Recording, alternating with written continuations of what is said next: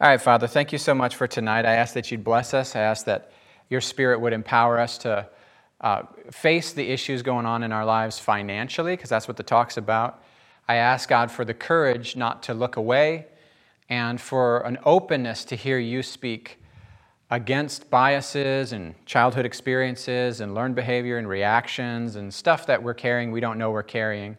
We ask that you'd retrain us so that we can make money, save money, and give money away for good causes without being wrongly related to money.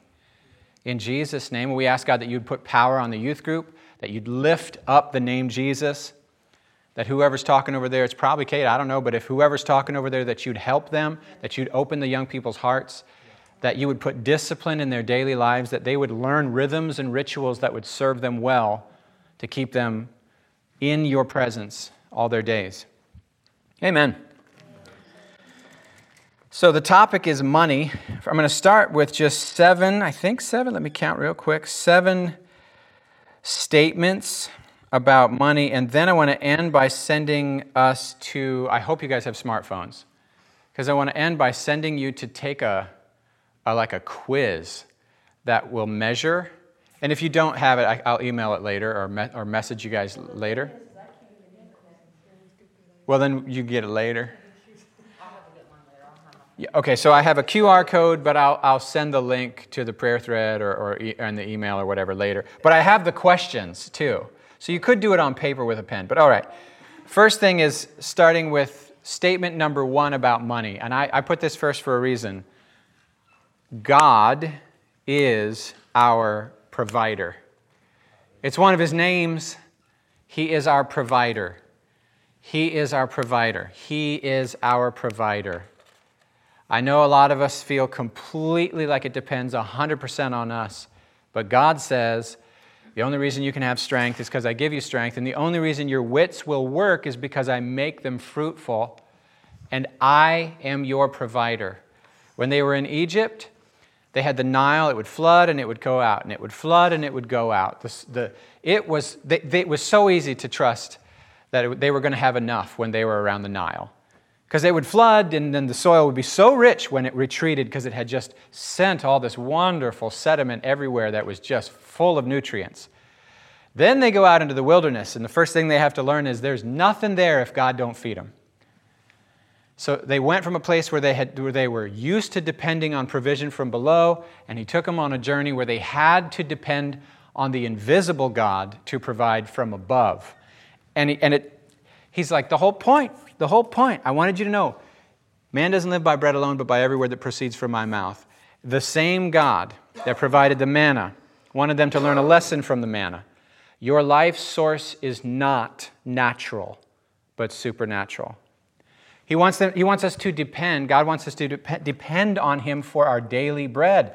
I know we're in such an affluent country compared to like all human history, that when's the last time you prayed for your next meal not knowing where it came from?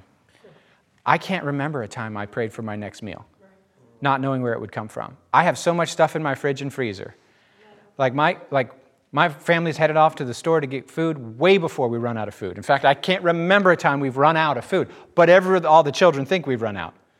There's nothing to eat. Translation, there's nothing I want to eat. But like Christians before us all over the world and Christians right now in other parts of the world, they have come to know God as provider in a different kind of a way than we have. You know what I'm saying? The missionaries I visited in India, they know what it's like to tell the children that we're fasting and praying. And what are they fasting and praying for?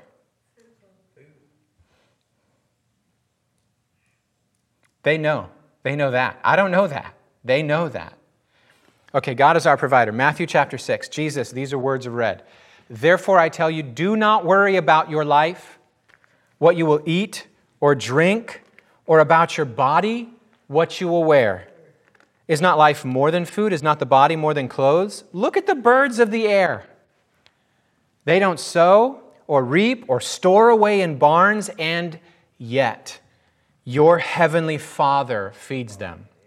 By the way, that's good theology. God loves the birds. We have a good Father, and and Jesus doesn't want us to worry when we have a Father like we have. That's his point. You have this kind of a Father, so don't worry, because this is who you have as a Father. Look at the birds of the air. They don't sow or reap or store away in barns, and yet your heavenly Father feeds them. Are you not much more valuable than they? And can any one of you, by worrying, add a single hour to your life? And why do you worry about clothes? See how the flowers of the field grow. They don't labor, they don't spin. It's a repeated theme. It's not their diligence that earns them this. Yet I tell you that not even Solomon in all his splendor was dressed like one of these. If that is how God clothes the grass of the field, which is here today and tomorrow is thrown into the fire, will he not much more clothe you, O you of little faith? So don't worry, saying, what shall we eat, or what shall we drink, or what shall we wear? For the pagans run after all these things, and your heavenly Father knows that you need them. Verse 33, Matthew 6, but seek first his kingdom and his righteousness, and all these things will be given to you as well. Therefore, do not worry about tomorrow, for tomorrow will worry about itself. Each day has enough trouble of its own. Amen. The principle of Sabbath says, for one day a week, I'm required to let go of the illusion that everything depends on me. If I can trust God to keep my world from chaos for one day, then maybe when I pick my work back up on Monday, I can still hold that same trust. And instead of picking up my work and my worry, maybe I can pick up my work, but keep that heart posture of trust. And then there's the thing of like every 7 years they were meant to don't plant food. What the heck are we going to eat? In you know what? And he says, well, here's what I'm going to do. I'm going to cause your crops to be triple the year before. And that's not principles working for you. That's miracles. Yeah. Do you see the difference? Yeah, I'm not specifically responding to what you said. I'll have to think about that and maybe, well, you know what I say, and this is cliched because I say it so much, but that's also, when something's cliche, it's usually because it's really true. So my thing is, Evan, you should definitely talk to God about that, and not one time for a big healing moment, but as often as those anxieties come up, make them a matter of conversation with the Lord. Do you know what I mean? So that's, okay, point number one, God is our provider. Point number two, about money. Money's a blessing, so it's really a compound sentence. Money's a blessing, but greed is a vice, and generosity is a virtue. Money is a blessing, but greed is a sin, if that's an easier word for you than vice. Money is a blessing, but greed is a sin, and generosity is a virtue. Some of us have sort of turned money into being evil. Money's evil. Money's evil, therefore people who have it are evil. People who don't have it are good. But darn it, we sure do need it. So I guess you can never win. Are you hearing what I'm saying? Oh, those darn rich people, they have it because they're evil and they went after it. They shouldn't have gone after it because trying to get money's evil. But we wish we had it, but aren't you glad we don't have it? It's just a bunch of contradictions in there. Whereas some three true statements would be, money's actually a blessing. And you can go through the whole Bible and show that money's a blessing. But greed is a sin and generosity is a virtue. So here's some statements under that heading. Jesus said it's hard for the rich to enter the kingdom, Matthew 19:24. And when he said that, it was shocking. Not just to the Pharisees, it was shocking to his own disciples because their worldview was set up. They'd read the Old Testament. They'd seen the fact that God promised to financially bless his people if they obeyed him. Didn't God promise that all over the Old Testament? All over the Old Testament. If you'll obey me, I'll bless you financially. So all the people of Jesus' day thought that if you were rich, it was an evidence that you were pleasing to the Lord. And that if you were poor, it was an evidence that something about your life is ungodly. Are you with me? So Jesus says, actually, money makes it hard. Money's a snare. This is what he says. It's hard for the rich to enter the kingdom of heaven. Now, what's he saying? Well, I'll let you guys work on that in a second. Then he says, Luke, blessed are the poor. Whoa, wait, what? Blessed are the rich is our whole biblical theology, say the people of Jesus' time. Now, is Jesus saying you can't go to heaven if you're rich, but you automatically go to heaven if you're poor? No, poverty's not helping anybody get to heaven. And neither are riches. But he's attacking their assumptions hardcore. Okay, John the Baptist, do you guys remember when the people came to John the Baptist seeking, counsel? What do we got to do? Because he's like, repent. Jesus is coming soon, repent. The kingdom's, here we go, repent. And they go, what do you mean specifically? Which is a great question. Do you guys remember what he said? Stop taking advantage of people. If you're a tax collector, stop collecting more than you need. If you're a soldier, stop taking advantage of your position as a soldier to just take people's stuff. If you got more than one coat, give one away to somebody who has 0 coats. Every single piece of advice John the Baptist gave had to do with attacking greed and reinforcing generosity. That was the only issue John the Baptist even dealt with, which makes sense because I think something like of the surveys done, the single greatest stressor of Americans polled has to do with money. And by the way, being rich, it doesn't mean just, we sometimes think rich people, they have money as their God. No. Friends, anxious poor people can be just as obsessed with money. Yeah. Greed doesn't have anything to do with how much you have. It has to do with what rules you, what dominates your heart. And so John the Baptist just hammers, the only issue he hammers is greed. I wonder what he'd say to us. Affluenza. Okay, what did I say there? Money's a blessing, greed is a vice, generosity is a virtue. That's where Jesus flipped it on its head. It's like, because the theology of the time was, if you're rich, you're blessed. If you're poor, you're not. And he flips it, Okay. Okay, that's called money status. Yeah. And we're going to talk about that. You're onto it. And also, here's the thing, guys. You might be rich and might be poor in the same lifetime. Yeah. And if that doesn't define you, you can be okay in both. That's what Paul talks about. Okay. Number 3, God's financial principles are sound. If you follow the Lord's principles, you'll have a tendency to make money and keep it. And stop wasting it. Stop losing it. It's true. So, like John Wesley saw this principle. He would lead people to Jesus who were spending all their money on alcohol. They would stop drinking altogether. Then they would also show up to work. Go figure. They would make so much more. They got so much more done when they weren't drunk. And the next thing you know, they had money. And then he said, suddenly their temptations shifted. They were tempted before to just blow all their money on alcohol and women and dissipation. Now they are tempted to think that they are better than others. And see, their temptations shifted. The money didn't make them evil. It opened them to a new set of things to navigate. Yeah. And he's like, oh my word, you've become... It's just like us when we come to Jesus. We're the younger brother. But after we learn the rules and start doing what we think God wants us to do, it's really easy to start judging those who aren't doing what we think they should do. And now we become the older brother. It's this new set of temptations. So God's financial principles are sound. All right, let me give you just a few of his financial principles. Here's one. Work hard. Or you don't eat. That's 2 Thessalonians 3:10. No freeloaders.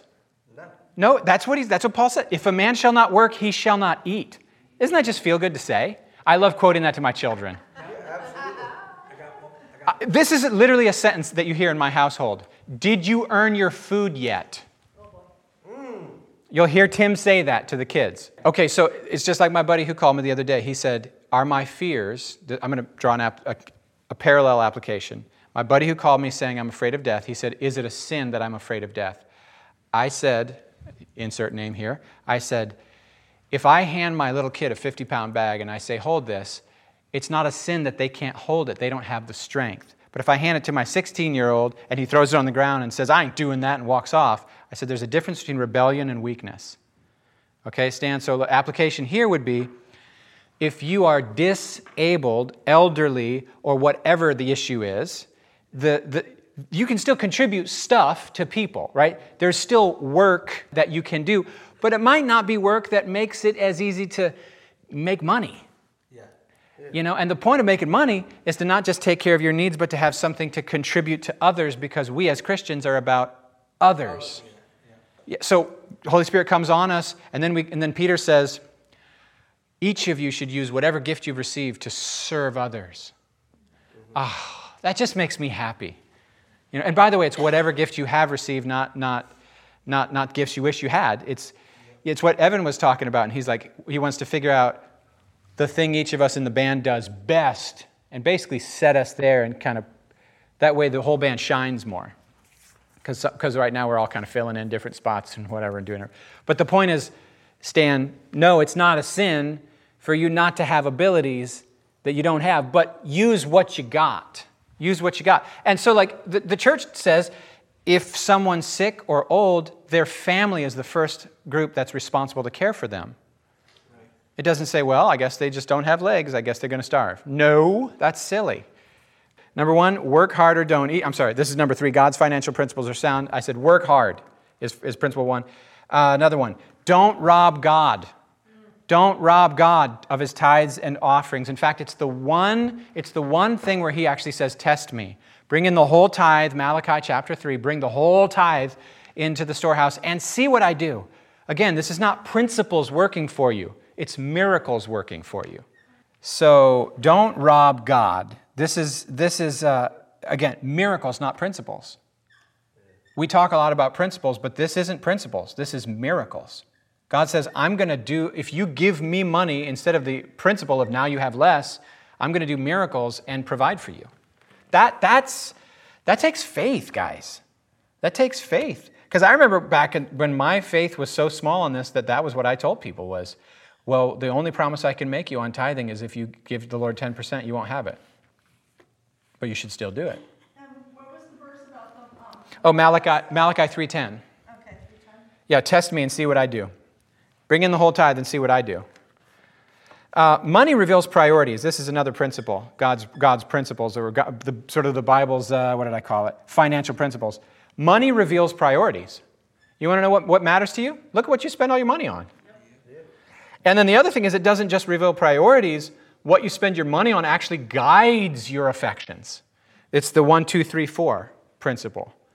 You know what verse I'm talking about? 1, 2, 3, 4.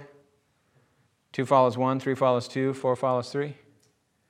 Luke 12:34, where your treasure is, there your heart is. Because I always expected he should be saying, where your heart is, there your treasure is. And he actually says the opposite, which is really empowering to me. Because what that means is if the kingdom isn't your priority, you can start to give your money and your time and your attention to the kingdom. And the next thing you know, it will begin to take up more space in you. Because your affections will follow your connections. Here's another one of God's principles. Save. There's Proverbs 21:20 says that a wise man's house is full of treasure and oil, but a foolish man already spent it and ate it. As soon as he gets it, he has no self-control. He has no, it's all immediate gratification. I do what I feel. I don't have self-control. I don't think ahead. Now, me, you know. I can't wait till Tuesday. I can't wait for 3 months. I can't wait to, yes, I'll buy it now. I'll swipe the card. I won't save up. I just want it now. That's a fool. A wise man has treasure and oil in his house. A foolish man spent it already. Proverbs 21:20. Save. Another principle. Be generous. Proverbs 11:25. This is just one verse among like tons. A generous person will prosper. I'll go so far as to say that generosity and hospitality in the Old Testament are how Jews recognized a saint from a pagan. When you show up as a stranger in a town, who cares for you, who invites you in, who feeds you, and who shares their food with you, that's a righteous person. Right. The town that tries to rape you needs fire from heaven. I know that sounds like an extreme example, but that is straight Old Testament story, I'm telling you, right out of Genesis. If you welcome the guests, sometimes you're welcoming the Father, Son, and the Holy Spirit. Or as Hebrews says, looking at the Genesis story of Abraham with the visitors, says, some have even entertained angels. Hospitality and generosity are just... And by the way, hospitality stretches me so hard. Like, if you just show up to my house and I don't know you, and you come in, or you ask to come in, I'm an American. You know what I'm saying? In Europe, they'd be like, okay, great. You know? Oh man, my neighbor. Oh, this was so awesome. New neighbors have moved in. She's a school teacher. Daughter's friends with Mariah. The other day, this happened literally yesterday. Carrie says, did you know Rodney mowed their yard? I said, what? Yeah. He didn't even know she had a broken toe and her daughter had arthritis. He just saw their yard was long. He mowed their yard. When she went over and thanked him, he said, welcome to the neighborhood. I went to Rodney then last night and I said, Rodney, thank you so much. I said, that actually made me cry. It's a special thing, dude. It's a special thing. By the way, today's my big sister's 47th birthday. So I wrote her a letter, and I knew it was going to be late, so I took a picture of the letter I wrote her and texted her a letter.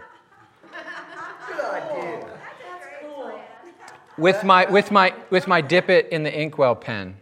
It was the second draft, because the first draft, and then I said, okay, what do I need to edit? And then I rewrote it as carefully as I could to look pretty. And then I took a picture of it, and I sent it. And I knew that if I had actually mailed it, it would have been even more special. Because I think it goes like this.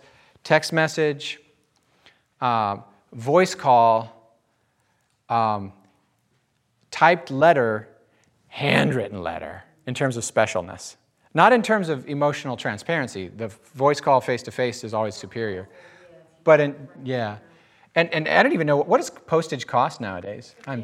That's so cheap, it's stupid. If it was $1, it would be a steal. I get to hand somebody something and they take it the rest of the way around the world? That's craziness. That is wild.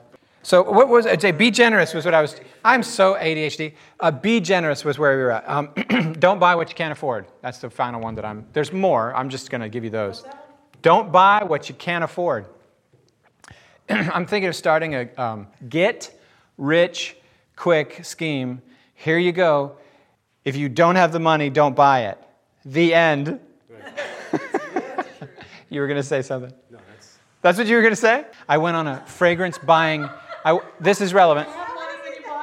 That's the point I'm going to make. I went on a fragrance buying tirade. I was researching and buying colognes, and then one day a bill came in the mail for a credit card thing. I didn't know we had any credit card debt, and the number was like $10,000.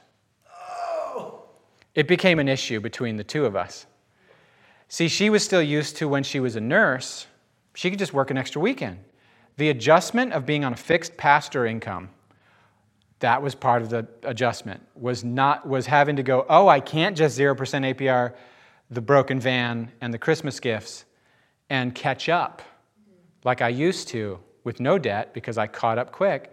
Now it's, this card is 0% APR. I'll transfer that one over to this one, and I'll just bounce debt. Well, we're not paying interest, so I can... And the next thing, and then I didn't know it was happening. Did you know 80% of marriages in America, the spouses do that stuff without telling each other? 80%. I'm just being transparent with you. So I had like 60 bottles of cologne that I thought I had collected with money we actually had. It turns out I was stealing from those credit card companies to buy colognes. Not because I used credit cards to do it, but because I owed them and I was buying stuff for me while I owed them. I didn't realize I was a slave. So that day when I realized we're slaves, because if you have credit card debt, you're a slave. That's what the Bible says, that the borrower is slave to the lender. That was a hard day. And my wife and I, we're not in that place anymore. We're not in that. We're actually in the green now. We're no longer in the red. We're in the green, and things are better. But I'm telling you guys, That stuff, that's how that happens. And like that day was the last cologne I bought. 60 bottles, seriously? Oh, you should come and see. I like fragrances. One of these days I want to bring the whole collection. Don't buy what you can't afford. Don't buy what you can't afford. Borrower is slave to the lender, Proverbs 22:7. Okay. Is this too small? This is awesome. So now on to number 4. Both rich people and poor people can be godly. The Bible shows us both. Let me give you some example of rich, godly people. Abraham was wealthy. Genesis 13:2 says Abraham had become exceedingly wealthy. Jacob was wealthy by God's blessing. Both of these guys by God's blessing. Remember the whole thing where he's working for his uncle Laban? God's blessing him, and actually he's blessing him because Laban's mistreating him. The ladies who supported Jesus' ministry, Luke chapter 8, were wealthy. Some rich women were the financial supporters that enabled Jesus to go out and be 100% about the kingdom work instead of having to, work with his hands every day to make money and then only be able to minister in the evenings. That's a huge blessing. That's, by the way, that's my situation. Y'all are why I was home studying my Bible today instead of working a regular job to make money and then trying to figure out on the way over here what the heck to talk about after having not studied the Bible all day. I'm very grateful. Joseph of Arimathea. You know this story? It says explicitly, a wealthy man inquired about what was going to be done with Jesus' body, and he said, put him in my tomb. Joseph of Arimathea, Matthew 27:57, a wealthy, godly man who made sure Jesus' body was treated with respect. And he's still, if you go to an Orthodox church, they have engravings and phrases, and they have this phrase that says, Joseph of Arimathea laid him in his tomb. And I'm like, how amazing is that? Now, poor and godly. The widow who gave more than everyone else with her one mite. Luke 21. James says, has not God chosen those who are poor in the world to be rich in faith and inherit the kingdom? And Paul says, that's James 2:5, and Paul says, not many of you, when you were called, were wise, important, wealthy. But God actually seems to have chosen the people the world's overlooked and undervalued and ignored to be really receptive to Jesus. That's fascinating. That's fascinating. Then Paul says, Philippians 4, I know what it's like to be poor and I know what it's like to be rich, and I've learned how to be okay in both. Job, he was rich, and then he was poor, and then he was rich again, but he was the Lord's the whole time. Okay, here's point 5. This is the one Stan was talking about. We often equate our worth with our net worth.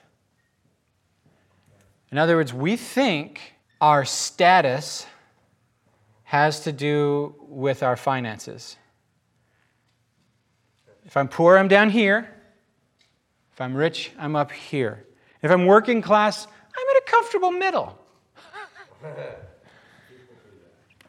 People do this, which is why the Bible has to exhort people to not mistreat the poor. Because there's a contempt implied, and that has to be pushed against. So God says, Deuteronomy 15, give generously to the poor and do so without a grudging heart. And then because of this, the Lord, again, miracles, not principles.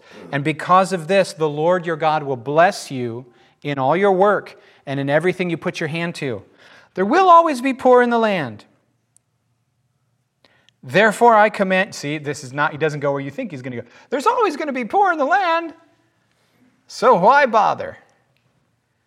Right? Have you ever seen somebody returning the horseshoe crabs to the upright position and putting them back in the water? Yeah.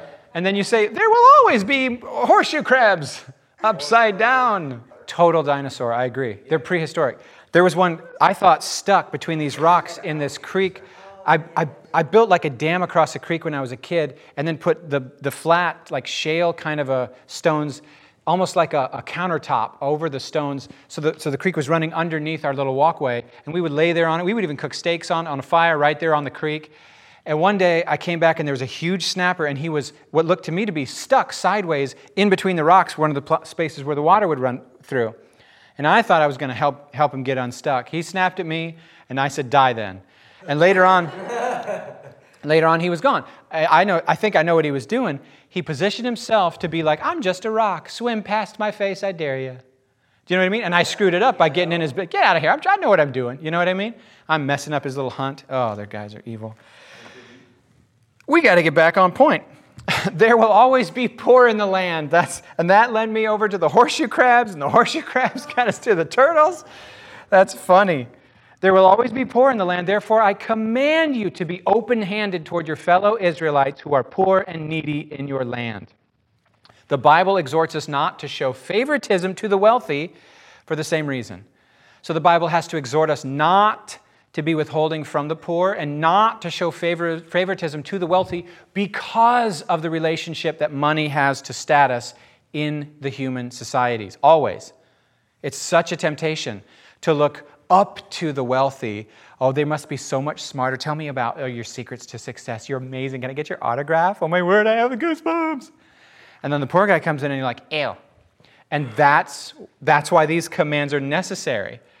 You know, so James is like, why do you put that guy in the special chair and then you come sit over here? Because that's what we do with money. We turn it into a status thing. Number 6, that was number 5, right? Status. Yeah. Number 6. By the way, 'cause I missed all Oh, what was 4? Yeah. Both rich and poor can be godly. Number 6, money can't buy happiness. Let's talk about that. We all say that, right? But how many of you have figured out that if you literally can't pay the bills, the radiator's busted and the electricity's off, there's a certain amount of happiness that money can buy? So what the actual studies show is that among the poorest of the poor, the lack of money is a happiness factor. Quality of life is not good. Somewhere in the middle, quality of life starts to get much better as money increases. But did you know that as money increases, quality of life stops increasing across a certain line? And that's intriguing. So you say you can't buy happiness.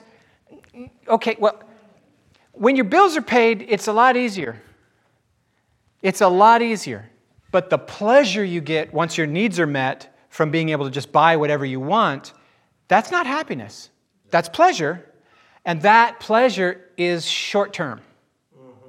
And that short-term pleasure of, I went to Hawaii for a week, that's not the same as actual contentment and peace and happiness. And I know people who literally believe, but if I could, then I could go to the next place and the next place, and I could buy the next thing and date the next girl and get the next car and the next house. And I could just keep that going until my life was just an endless sort of serotonin, oxytocin, all the little dopamine things going. No, you're wrong. Happiness really is an inside job. There's a little pleasure we can get. I sometimes will intentionally go, I should probably buy a little something because I default towards save. Sometimes I go, I should probably buy a little something. Just a little $5 something gives my brain just as much joy as a $500 something. Because my brain doesn't know the difference. It is good to spend a little money on things that make you happy.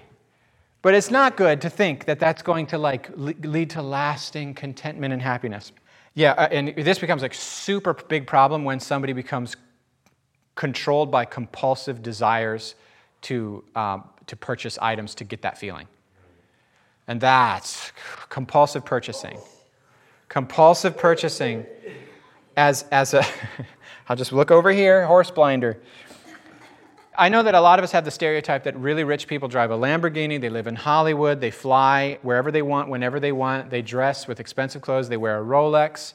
Do you know what I'm talking about? They got 4 houses.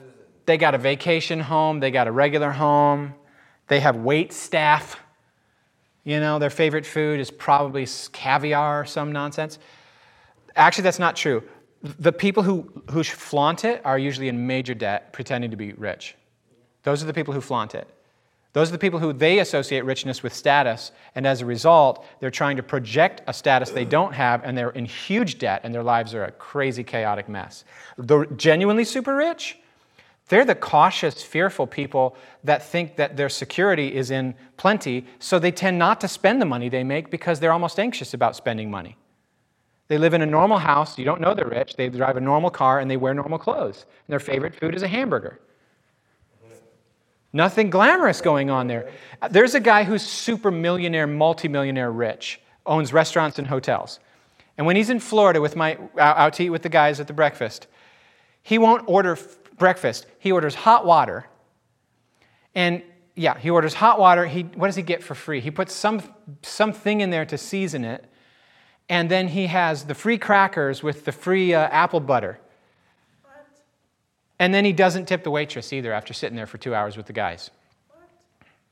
Gotta live life a little bit.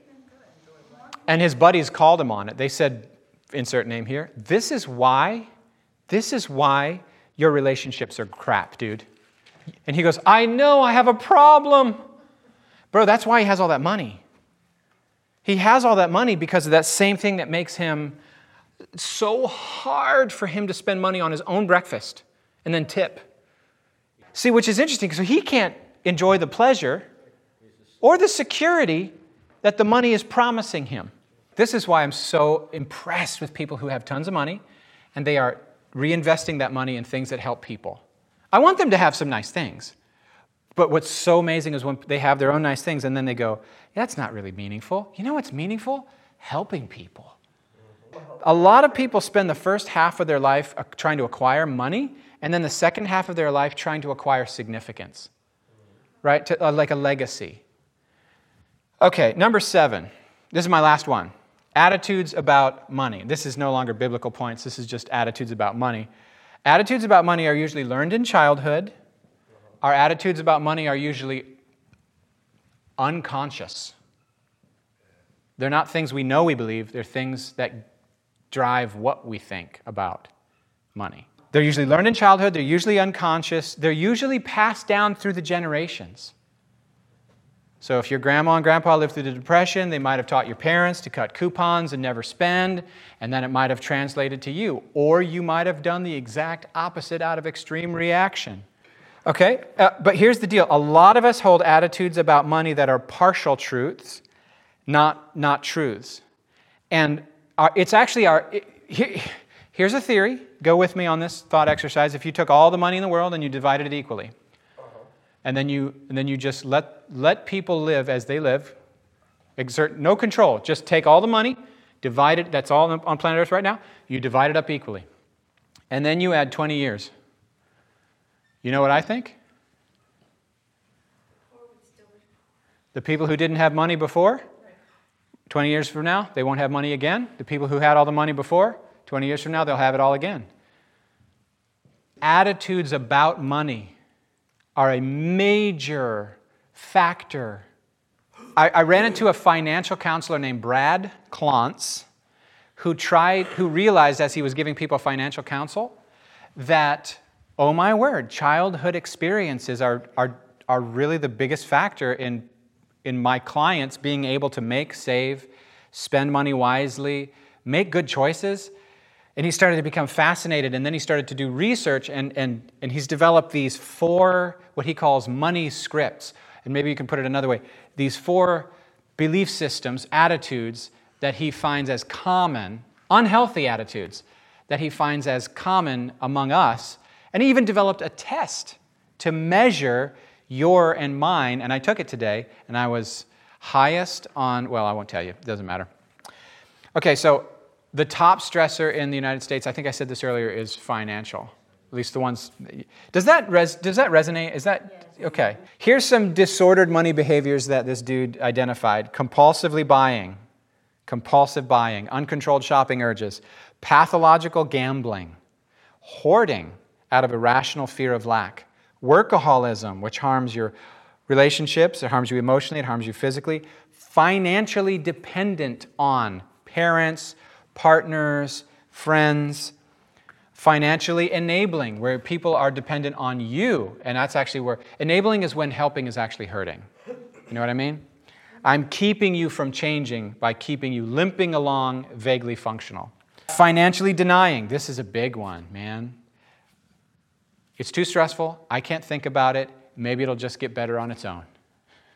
In fact, I'm so stressed that I think, babe, let's go out to eat.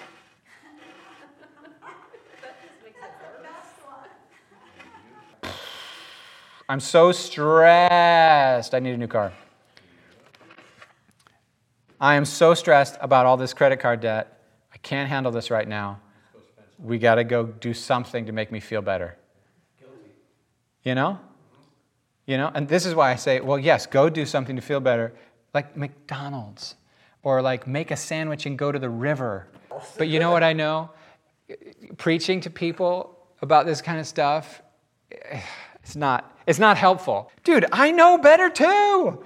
You know, you think I don't know? I know. Yeah, it's not a rational process. It's an emotional process. And that's what's driving these scripts, is emotion. Emotion around money. Okay, and we haven't even told you the script yet. I'm about to. Credit card debt is such a massive one. I think we would just be doing this whole country a favor to be biblical. Do you know how much God hates unfair usury? You know what usury is? It's interest on loans. The Bible outlaws the kind of the $40 slushie, right? When I had no money and I didn't keep perfect track of how much money, and I bought a $3 slushie, which I never buy a slushie, but you know what I mean. I don't do sugar really. But let's say I bought a slushie and I went and I overdrafted and they charged me $40. Who's paying the $40? The poorest of the poor. That just deny my card. No, but we wanted to provide you a service. Okay. Financial infidelity, I already talked about that a little bit ago. The 2010 survey revealed that 80% of spouses admitting hiding money or hiding expenditures from their spouse. Hiding money from your spouse because you know if they know I have it, they're going to spend it. Or hiding expenditures knowing if they knew I was spending this, we'd have conflict over it. And I just don't want to have conflict over it. Women tended to be more likely to buy clothes for themselves or gifts for others without telling their husbands. Husbands were more likely to buy alcohol or music without telling their wives. This is not sexism, this is just data. It's nice when the data you can't accuse me of sexism. The data said that. Not, I didn't say that. The information did. Here's the 4. Are you ready? The 4 scripts. Number 1, money avoidance. Individuals who score high on money avoidance believe that money is bad or that they don't deserve money. Money's bad, and I don't deserve money. The money avoider sees money as a source of fear, anxiety, or disgust. If I had a bunch of money, I would be terrified. I'd be terrified my friends wouldn't be my friends anymore because it would put me in a different group, and I want to stay in this group. Money avoiders usually have a negative association believing that wealthy people are greedy, wealthy people are corrupt, and that there is virtue, moral superiority in being poor. And in our heads, we would say, oh, I don't, that's stupid. But what does your gut tell you? You see what I'm saying? Your gut and your brain, not the same. And Appalachia and the Deep South. Anywhere where most of us are poor. Okay. At the same time, money avoiders are likely to hold the conflicting belief that if I had more money, my problems would go away and my self-worth would improve and my social status would improve. Contradiction. But the heart doesn't care about contradictions, does it? No, it doesn't. As such, money avoiders may vacillate between the extremes of holding great contempt for money and people who have money, and at the same time placing way too much value on what a savior money would be if I had it. That's money avoidance. Yeah. Money, number 2, money worship. Money worship. At their core, money worshipers are convinced that the key to happiness and the solution to their problems is money. Actually, more money. Because what do you want when you got money? More. How much? More. Always. At the same time, they believe that one can never have enough, and they will never, ever really be able to afford the things they want in life. The tension between believing that more money and more things will make me happy and the sense that I can't get there tends to result in a chronic overspending in an attempt to buy happiness. Money worshipers are more likely to have lower income, lower net worth, and to be trapped in a cycle of revolving credit card debt.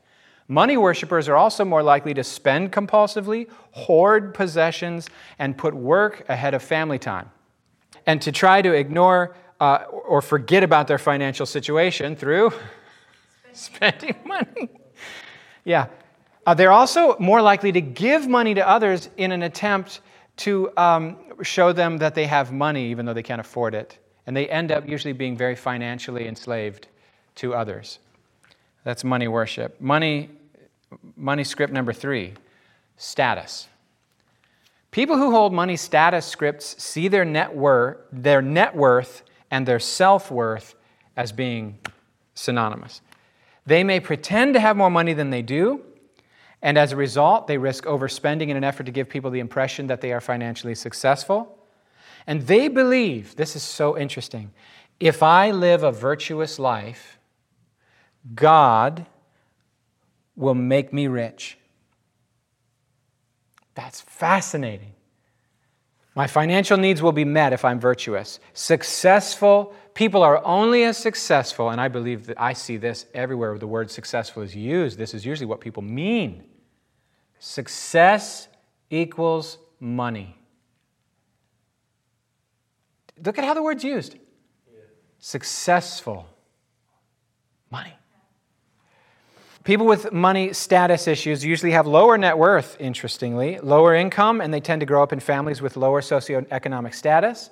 People with money status beliefs are more likely to be compulsive spenders, to be dependent upon others financially. They're more likely to lie to their spouses about their spending. Holding to money status beliefs is also predictive of pathological gambling. And they may gamble in an attempt to win a huge sum of money, because in that huge win, it's proving to themselves and others that I'm somebody. Money as status. Final one, money vigilance. Money vigilance. Alert, watchful, and concerned about their financial welfare. The money vigilant believe it is important to save, and it is important for people to work for their money and to never be given financial handouts. And if they can't pay cash for something, we're not buying it. They are less likely than others to buy on credit. I hate credit, by the way. I'll just tell you, I scored highest on this one, and they told me, why don't you spend some of that money and enjoy it? I was like, well, I don't have much because I'm not married to someone who has my... So I ferreted away in a secret cubbyhole. I have a thing of cash that I kept a secret. Carrie knows it's there. She's been steadily whittling it away. Okay. They have a tendency to be anxious and secretive about their money, except with their closest friends. So if you ask somebody who's money vigilant, how much money you got in the bank? They ain't going to tell you that. They would much prefer to talk about their sex life. Yeah, exactly. And you're like, that's horrible. No, that's less horrible to them than that one. Because this is really like, no, none of your business. I don't want you to know where it is. I don't want you to know how much it is. I had a dude show me his gold supply, by the way. He took me under a staircase and was like, look at all this. This is $18,000 of gold. And I was like, why are you showing me this? Money vigilance appears to be a protective factor. In other words, a lot of time the money vigilant, they're living with a big fear of lack. Like this is the answer to their fear of lack. Security. I want security. I need security. It's actually not an offensive, I want to win. It's a defensive, I don't want to lose. Control. It's fear of lack. Yeah, control, security. While such an approach does encourage frugality, excessive wariness can create an anxiety that actually keeps them from enjoying both the benefits the money could afford them, like take a trip with your wife, buy a present for your, fix somebody else's car. Use that money to build friendships and help people and eat some food. Buy a nicer shirt. There is nothing wrong with you getting a swimming pool. There's actually nothing wrong with you having a Rolex watch or a BMW, for crying out loud. Sometimes the more expensive vehicle is the better value. The cheapest sometimes breaks down so much that you might as well have gotten the expensive one by the time you're done. Like the Kirby vacuum. It's a $1,000 vacuum, but it's lasted us 18 years, 19 years.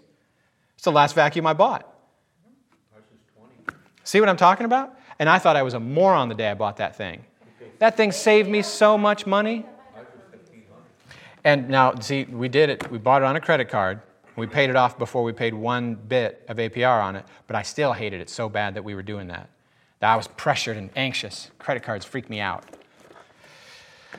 Because this is my type. This is me. I'm the guy who's like, don't spend. And This guy right here, he won't buy anything that he hasn't thoroughly researched and made sure he's getting the best possible price. I tend to buy things used or refurbished or open box. Because I'm going, just when I was pulling in, I said, I just bought a Zoom P4. I researched for like 8 months to make sure I wasn't getting the wrong product. And then I bought it refurbished, which basically means somebody looked at it and then put it back in the box and sent it back to the store. And I saved $70 on it because of that. I bought it for $150 shipped. What am I trying to say? This is me, guys. I'm that guy. My computer is refurbished. The screen has a little blip in it because it was refurbished. This is me. These are $17 on Amazon.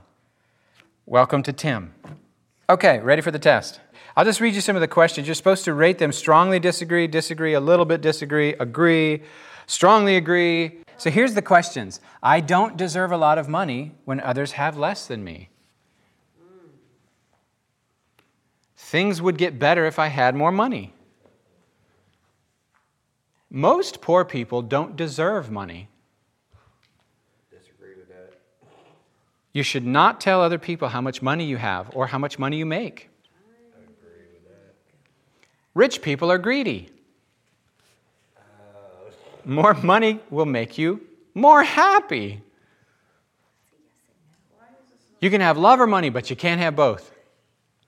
Disagree. It's wrong to ask others how much money they have or how much money they make. It's not okay to have more money than you need. I feel like you guys are actually answering in real time, so that's kind of fun. I'll just stand over here. Wait, what was that question? It's not okay to have more money than you need. There will never be enough money. I'm never going to buy anything unless it's new. Oh, man, Poor people are lazy. Money is what gives life meaning. People shouldn't get handouts. Good people shouldn't care about money. Ooh, that's a churchy belief, isn't it? Yeah, that is. Yeah, good people don't care. Your self-worth equals your net worth. If someone asked me how much I earned, I would probably tell them I earn less than I actually do. True. You just send it back. How much you make? I make $10 more than you. If something is not considered the best, it's not worth buying. You should always look for the best deal before buying, even if it takes more time. Most rich people don't deserve their money. Money will solve all my problems. People are only as successful as the amount of money they earn.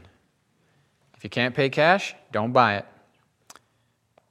If you have less, that's how virtue is formed. That's what I have this thing that I say to my wife, wouldn't it be a great adventure if all we had was like 2 cans of food left? Wouldn't that be a great adventure? Live on Spam? And she just looks at me like, you need help. Money corrupts. You can't trust people around money. Rich people have no reason to be unhappy. Spending money on yourself is extravagant. Being rich means you no longer fit in with your old friends and family. Hey, if you're a good person, your financial needs are going to be taken care of. The rich, they don't appreciate their money. They take it for granted. Anyway, they're basically repeating the same 4 things over and over to try to figure out where you are with each of these 4. We're basically done. Was this weird? This was a little weird, right? Was it a strange one? You should learn a lot about it. Everyone has different belief systems when it comes to money. This was fun for me today to take this test and realize that, okay, I am a saver, whatever that means. I want to fess up to something. The $10,000 credit card debt thing was not my wife doing it to me. It was the arrangement of our marriage see, now I feel like I'm going to cry again. See, I'm just warning you. The arrangement of our marriage was such that certain things stress me out, and then I stress her out. Right. And she ends up figuring it out. So she was carrying that load by herself. That's how we got there.